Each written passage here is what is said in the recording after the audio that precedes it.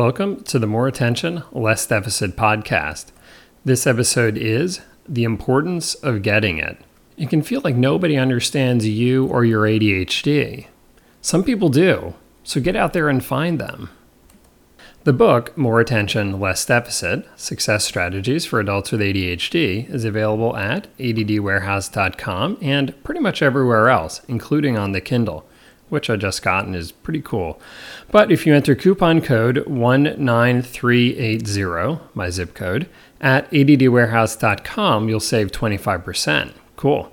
I'm psychologist Dr. Ari Tuckman, author of More Attention, Less Deficit and Integrative Treatment for Adult ADHD, a practical, easy-to-use guide for clinicians. For more information about either book, archives of this podcast, links to past presentations, handouts, and information about upcoming teleclasses and presentations, check out adultadhdbook.com. This spring, I did a presentation for Cleveland Chad's Adult ADHD Support Group. The group's coordinator is a coach named Joyce Kubik, who I know because ADHD land is a small place and you kind of know people. But Joyce told me a story before my presentation that someone had come up to her and sort of to ask about me and what I would be talking about. The person then asked if I had ADHD myself, and Joyce told him that, no, I didn't. The guy then was actually kind of disappointed by it, thinking that if I didn't have ADHD, therefore I wouldn't understand it as much, perhaps based on his experience. Joyce then reassured him by saying, "No, don't worry, Ari gets it." In other words, I understand what it's like to live with ADHD. It would be easy for me to take this little interaction she had with this guy as a sign of, like me being awesome or something. But I know that what it really represents is that this guy has encountered far too many people who don't get it. How do I know this?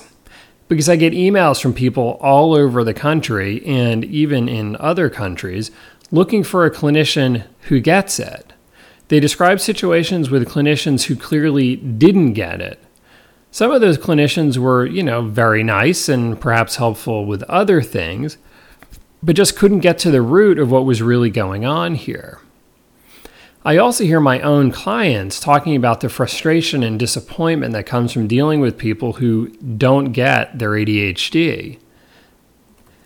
This could be family members, friends, teachers and professors, bosses, co-workers, whatever. Once again, many of these folks may be very well-meaning and offer advice that they genuinely believe will help. Or, maybe they're good people having a bad moment and they lose it occasionally in a way that they're not proud of, but you can't forget. So people who don't get it aren't that hard to find. You don't need to look for them. What you should look for, though, are the people who do get it, or at least get you and can see beyond certain traits that, so that they can appreciate the rest of you. These people won't always be easy to find, or at least to find enough of them, but there are good people out there. Let's start by talking, though, about how to make some of your current good people a little better, to help them get it a little, to help them get it a little bit more. Now, I talked at length in episode 27, which is dated September 21st of 2009, and titled To Tell or Not to Tell, about whether you should disclose your ADHD. You can find that in the archives at adultadhdbook.com. And actually also, if you're going to the CHAD conference in November this year of 2010, I'll be presenting it there, so you can come and hear it in person. I won't repeat all the details here, except to say that it can help to explain some things to the people who are close to you and who you think will handle the information well. Now, you may not go all the way and say that you have ADHD, but you may explain to them that you sometimes forget things even though they're important to you, for example. So if you do forget something, they shouldn't assume that it wasn't important. People are more likely to get you if you open up a bit and educate them about how you tick. No guilt, no shame, no apologies, just the way it is. You're not asking them to apologize for their shortcomings, so you don't need to apologize for yours. If you have some people in your life who you feel don't get it and don't really seem interested in getting it, and thereby cause you more headaches and bad feelings than good feelings, then it may be worth considering how much you still want this person in your life. I'm not saying that you should get rid of them entirely, but rather that perhaps you demote them in terms of how important they are in your life or how much time you spend with them. Friendship is earned, not once, but constantly. If the friendship isn't working for you anymore, then perhaps it's time to shift things around. Of course, it's possible that some listeners here have friends who are kind of critical, but they tolerate it because deep down, they sort of agree with the criticism. These critical friends are saying the same things that the people with ADHD tell themselves at night when thinking about the day's events.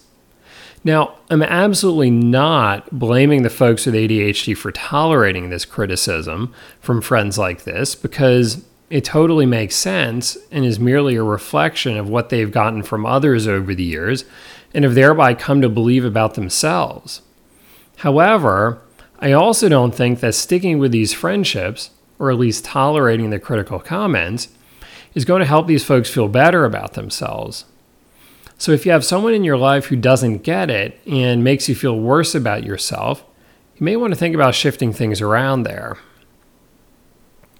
This will then free up more space in your schedule for people who do get it and are good to be around, whether that means spending more time with people you already know or meeting some new ones. Of course, if you're really looking for people who get it, find others with ADHD or who have family members with ADHD. This could be at your local CHADD meeting, like for the guy who came to my presentation in Cleveland. So, if so, you can see if there's a local chapter by going to chadd.org, which is chadd.org.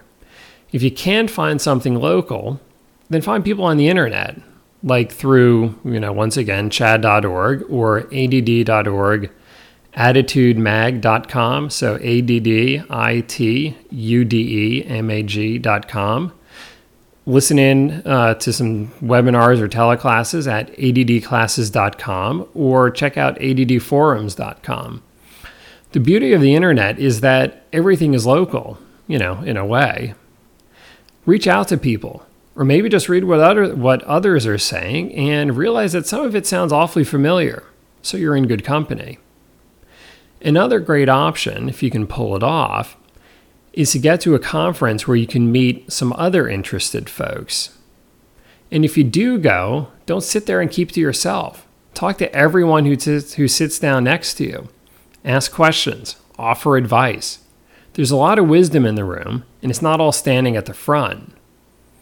More locally, if you come across people who have ADHD or have a family member with ADHD, then start a conversation about it. Nothing intrusive, but start a casual conversation and see where it goes. My guess is that the other person will be as happy to talk as you are. So get out there and see what you find. Until next time, thanks for lending me your attention.